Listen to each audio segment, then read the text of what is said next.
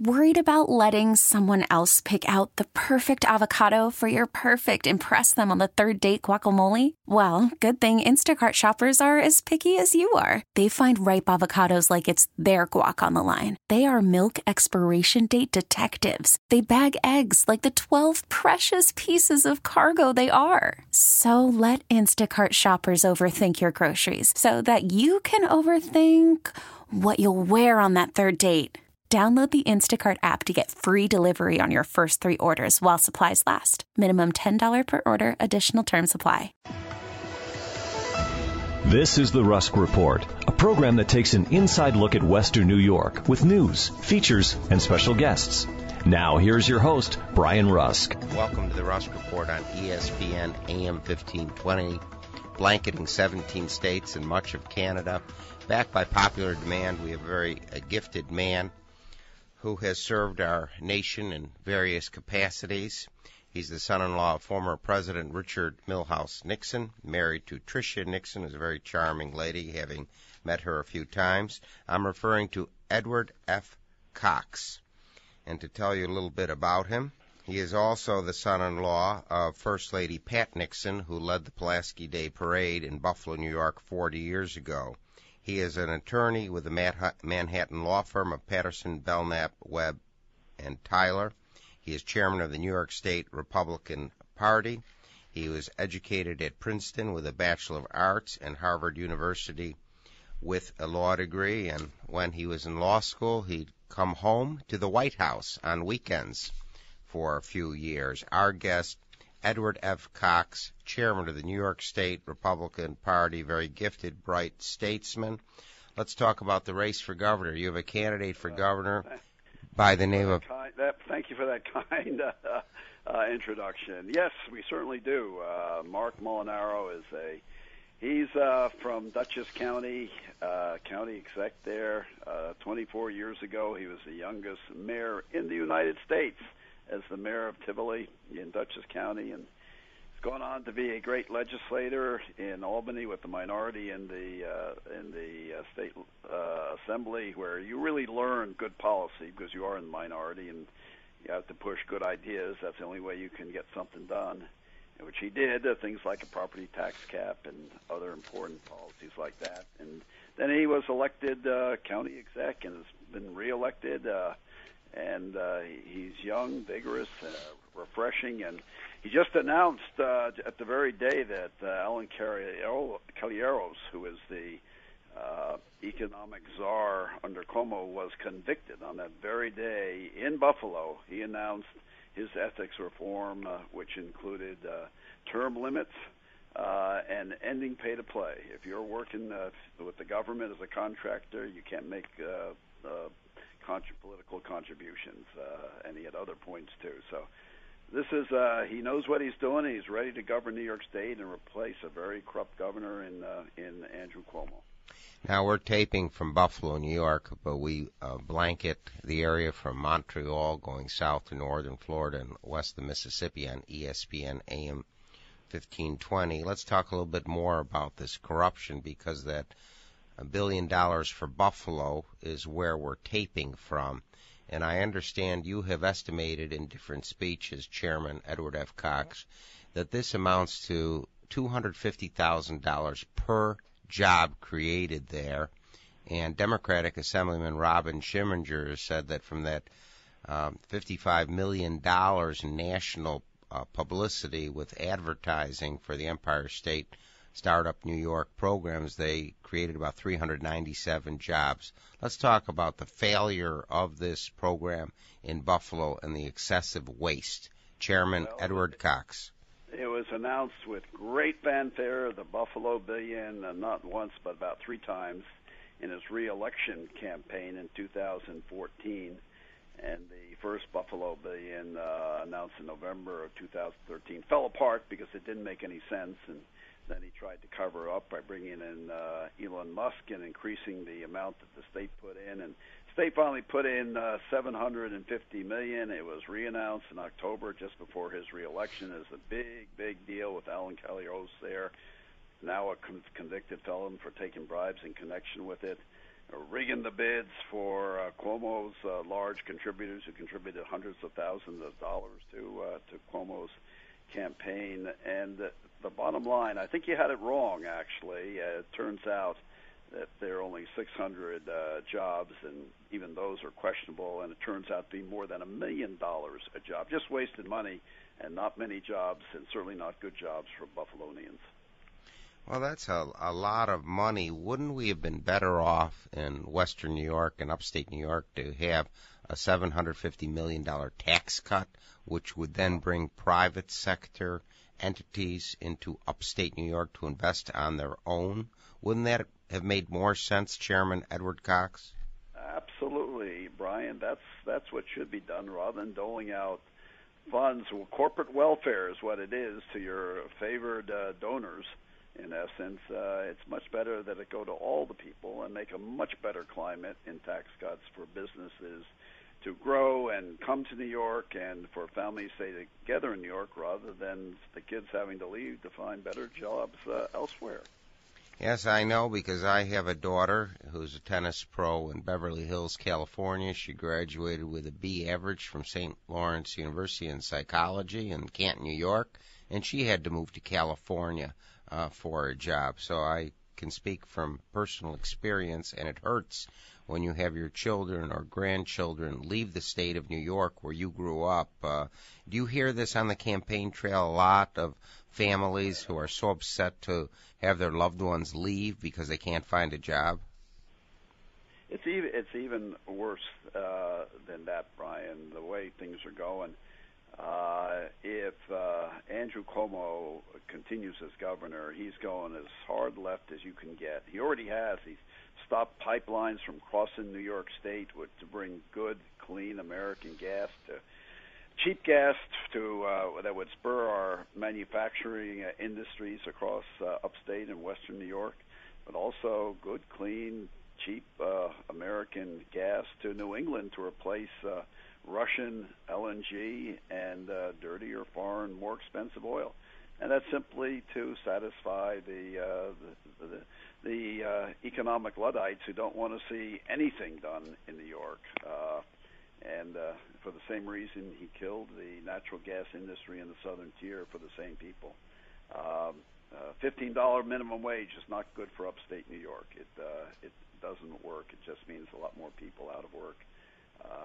His programs have been attuned more to his getting the Democratic nomination to be president of the United States. That's why he campaigns against Trump. It's always about Trump. It's always about Trump because he's running against Trump to be the next president of the United States. He wants to go where his father didn't go. His father decided that he would not run for president. And frankly, his father also didn't have the huge corruption problem that Andrew Cuomo has. We're listening to Chairman of the New York State Republican Party, Edward F. Cox, a noted diplomat and statesman who is our guest today on the Rusk Report on ESPN AM 1520. There's a man from Buffalo, New York, running for Attorney General of New York, and this is following the Democratic Attorney General Schneiderman, who beat 4 or 5 women up so badly that one of them lost their hearing. And now you have a Republican candidate. He appears to be squeaky clean. He doesn't have any type of abuse of women that Eric Schneiderman professed, which seemed extremely hypocritical because he was identifying with the Me Too movement, going after film producer Harvey Weinstein for abusing women. And it seems he was even worse because I had never heard of Harvey Weinstein beating up women. And here we had an attorney general who was supposed to uphold the laws, violently beating women, saying it was consensual role play. Let's talk about your candidate, the Republican candidate for Attorney General of New York State, Edward Cox. Keith Wofford is a real Buffalonian at heart. His father worked in the Chevrolet factory. I think it was in Tonawanda. And he left, actually, he's very smart, left after 11th grade on a scholarship to Harvard. Was cum laude there, went on to Harvard Law School, and came down to the big city, New York City, and 25 years later is a very successful lawyer here, co-manager of a major firm doing major bankruptcy work. he wants to give something back. And he is, as a really good lawyer, he's making several million a year, but he's given that up because he wants to give something back to this state. He realizes got a huge problem and a corrupt governor and the problems in Albany. He wants to just be a good attorney general, as he is a good lawyer, help clean up Albany and go back to what he loves doing, that's practicing law. And he would be superb at it. I suppose this succession of corrupt attorney generals who just want to use it as a stepping stone to a higher office. You know, for these people, attorney general or AG stood for not attorney general, but it stood for aspiring governor, and that was Eliot Spitzer, who had his personal power problems and had to resign from office, as did Schneiderman. And you have corrupt Cuomo, who was also attorney general, but they're just all looking at higher office and their ideological supporters rather than the tradition that you might remember it, Brian, Louis Lefkowitz, the people's lawyer. Very fine man, very fine man. Or Bob Abrams, who was another people's lawyer. Well, Keith Wofford, the Buffalonian, wants just be the people's lawyer and help clean up New York and hold Cuomo accountable and his cronies accountable and go on to practicing law. Well, it's time that Buffalo came back into prominence. 120 years ago, it was the wealthiest city in America with Democratic administrations. It's now the second poorest city in America, right after Detroit. So it's about time that Buffalo regained its prominence and strength, where we're hailing this program. And I'd like to mention that Edward Cox has been here many times. He and his son Christopher have led the Pulaski Day Parade, which was led 40 years ago by Edward Cox's mother-in-law. Pat Nixon led the parade here. And this year, the parade featured the Secretary of State of Poland, Anna Maria Anders, whose father beat the Nazis at the Battle of Monte Cassino in Italy in World War II, General Anders. Little plug here, Western New Yorkers love their traditions, and the Am-Pol Eagle has been writing about Polish-American traditions and events for over 50 years. News and features from a Polish-American perspective can be found in this weekly newspaper, as well as recipes and a calendar of events. Don't miss out on the next cultural presentation or polka dance by reading the Am-Pol Eagle. The Am-Pol Eagle is available in many Tops and Wegmans stores. For home delivery, call 716-835-9454. That's 716-835-9454 to have the latest news from Poland and Polonia in your mailbox each week. I'd like to thank those who've called regarding our recent guest, Bob Collins, former president of the Gravenhurst, Ontario and Muskoka Chamber of Commerce, Dr. Adam Borzinski, orthopedic surgeon, and Carrie Nowak, involved with the Christian Camp. Coming up, we'll have the spokeswoman for the AAA of Western and Central New York, Liz Carey, Conrad Lowell, food executive from Illinois, who is chairman of the board of Lowell Foods International. And then we have a close personal friend of Chairman Cox on the program, Charlie Joyce, the National Republican Committeeman, will be on this program. He's also involved with Otis Eastern, with gas and oil pipelines worldwide. He'll be right here on the Rusk Report on ESPN AM 1520. A little bit more information about Edward Ridley Finch Cox. He was born to Howard Ellis Cox and Anne Crane Delafield Finch Cox in Southampton Hospital in Southampton, New York, and attended West Hampton Beach Elementary School and Allen Stevenson School in New York City. He is part of 6 old American families: the Winthrops, the Finches, the Coxes, the Livingstons, the Schuyler's, and Delafields. Cox is named for his grandfather, Judge Edward R. Finch, a prominent New York jurist who served as state court judge, presiding justice of the state's first department, associate judge on the New York Court of Appeals. His father, Howard Ellis Cox, was a decorated World War II aviator, New York lawyer, and Long Island real estate developer. We have with us the chairman of the New York State Republican Committee, Edward F. Cox, on the Rusk Report on ESPN AM 1520. Let's talk about keeping the United States Senate Republican. It's a real tough situation. I guess it's 51-49.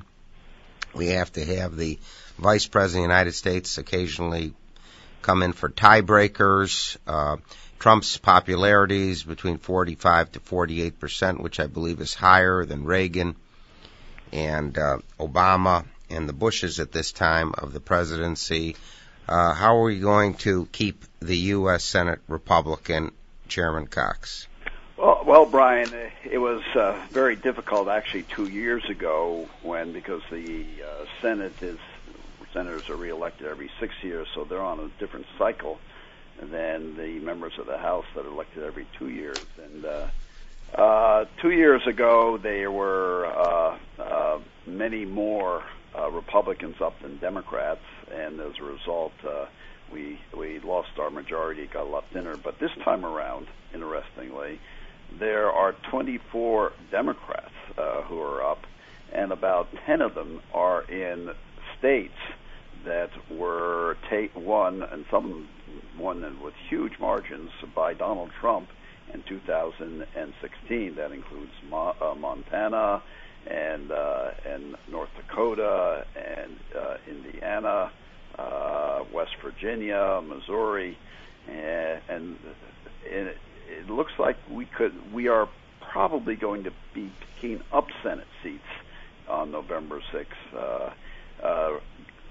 Governor Rick Scott is term limited in Florida, and he's running for U.S. Senate now, and he's several points ahead. That looks like an unexpected pickup that we would have. We may lose a few seats, particularly there's one that's been very toughly contested in Nevada and one in Arizona. But the odds are, given the numbers and the fact that the economy is just doing very, very well, and the so-called blue wave seems to have disappeared, and 4+ percentage points growth in the economy in the last quarter, that solves a lot of issues and is probably going to carry Republicans back into a strong majority in the United States Senate. Now let's shift towards the Republican House under Paul Ryan. It seems that Congress has a very, very low rate of acceptability from the American public. I think it's in the either single digits or the teens where people have confidence in our elected officials in Washington, similar to the level of respect they have for the media. So let's talk about the Republican House. What do you have, about 30 seat advantage at this time? How does it look to keep the House Republican? Well, in midterm, first term for any president, seats are going to be lost. The odds are, I think, in 21 of the last 23 midterm elections, the president's party lost seats in the House. So we probably will lose seats. The question is, do we lose more than 23 seats, which is the Republicans' majority in the House?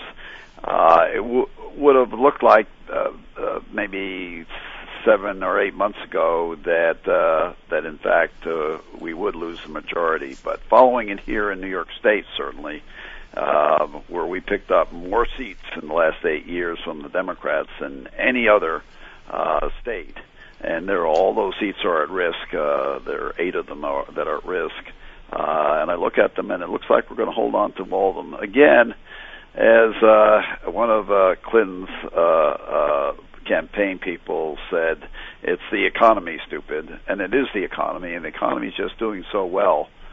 While the House generally may not be held in high esteem, people appreciate their hometown member of Congress who they see regularly and who they like.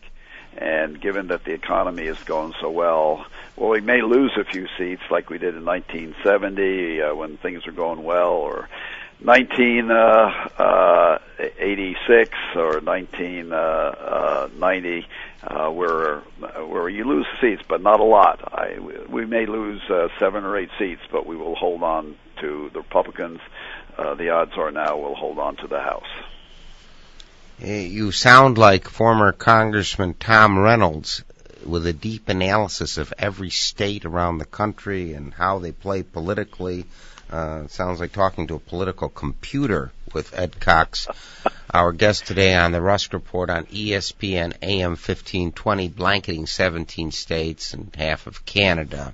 If you're listening in Montreal, Manhattan, Buffalo, or Northern Florida, drop us a note. We'd like to hear from you.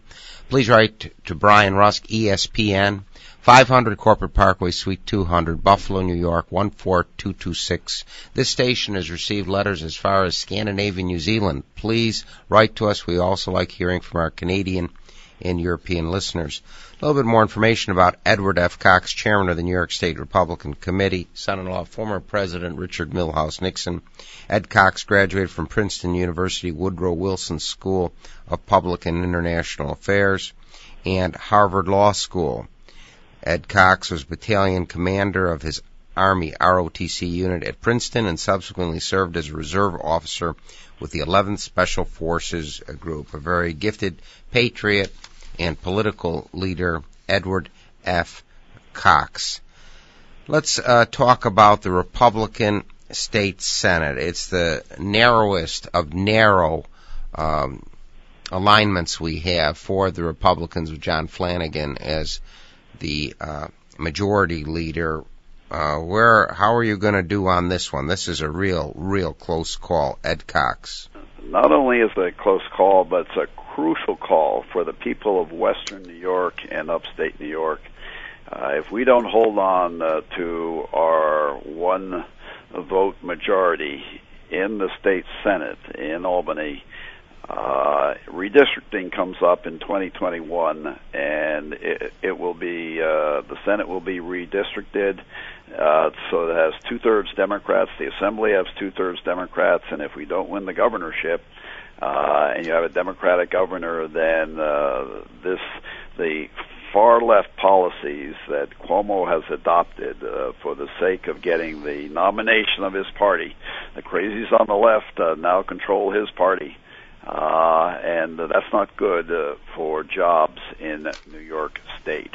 And we will find that even though maybe in 2022 there'll be so much dissatisfaction in the state, we elect a Republican governor, when you have 2/3 of both houses in the other party, like Governor Rauner, a Republican in Illinois, who's got 2/3 of both houses against him. He tries to push some fiscal sanity and some good economic programs into effect that create jobs, and he is frustrated every time by those radical Democratic majorities in the legislature that frustrate him for their own political purposes. And I'm afraid that New York State would go the disastrous way that Illinois is going now, which is not good, not just for the people of New York State. Already, more citizens are leaving New York State, particularly upstate and western New York, than any other state. 100,000 a year, 1 million over the last 10 years during Democratic administrations. But New York State going downhill is not good for the United States of America. Well said. Let's talk about former President Richard Milhous Nixon. Again, you lived in the White House for 3 years on the weekends while going to Harvard Law School.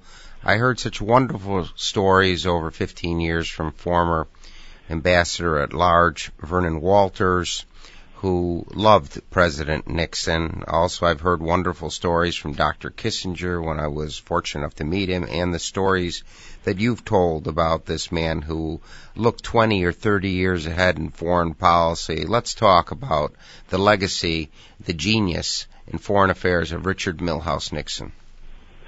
Well, it's interesting. He was already, he was running for president in his first year president. 300 draftees a week were dying in Vietnam, and he inherited that war from the Democrats. We had 500,000 troops there and huge riots in the streets here in New York. And during the campaign, he was one of his opponents, Governor Rockefeller, was saying that he didn't have a plan to solve it, or he wouldn't talk about it. And I happened to be in his library at the time when he came back from a campaign trip, and I asked him, "What's your plan?" And he's very succinct. "I'm going to Peking, and I'm going to Moscow, and that's the way we're going to bring peace in Vietnam and in the world." And that's what he did, even though no one thought he could do it. And it split the communist bloc, the Soviet Union, from China. It removed made very questionable the support of the Soviet Union for the North Vietnamese, and they began to be undermined. They had to come to the peace table, but then a Democratic Congress removed and even the support that they were permitted to give under the treaty that ended the war to the South Vietnamese, and the North Vietnamese took over South Vietnam.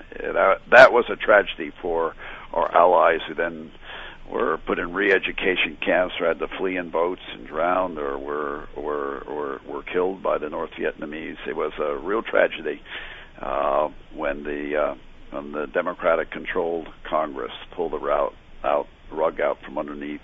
Our allies were fighting hard to maintain a democracy in South Vietnam, and on their own, without our support, except material support. Well, President Nixon started the defeat and demise of communism. Again, a man who looked 20, 30 years ahead with tremendous vision and courage. We have a minute left. Let's talk about this woman who now has won the primary against Congressman Crowley, who says we can afford free college education and free health care for everybody. What's with this? Well, even worse than that, she wants to abolish ICE, which is protecting our borders. She basically wants open borders, so that anyone who wants to just walk across the southern border and come in the United States illegally can then disappear into our country can do it, including criminals and drug dealers and others. And of course she's a strong supporter of Cynthia Nixon, no relation, who is running against Andrew Cuomo because of the corruption issues. But Cynthia Nixon also believes in just abolishing. Unbelievable. I'm sorry, Chairman Cox, we've run out of time. Thank you for your brilliant analysis of New York State and national politics against the son-in-law of former President Nixon, Chairman of the New York State Republican Party, Edward F. Cox. Thank you for enlightening us, and special thanks to Kevin Carr, our Director of Production for 15 years. Have a great week. Pleasure to be with you, Brian. You've been listening to The Rusk Report, a program that takes an inside look at the Western New York community with news, features, and special guests. If you have any comments or suggestions, please write to Brian Rusk, 500 Corporate Parkway, Suite 200, Amherst, New York, 14226. T-Mobile has invested billions to light up America's largest 5G network, from big cities to small towns, including right here in yours. And great coverage is just the beginning. Right now, families and small businesses can save up to 20% versus AT&T and Verizon when they switch. Visit your local T-Mobile store today.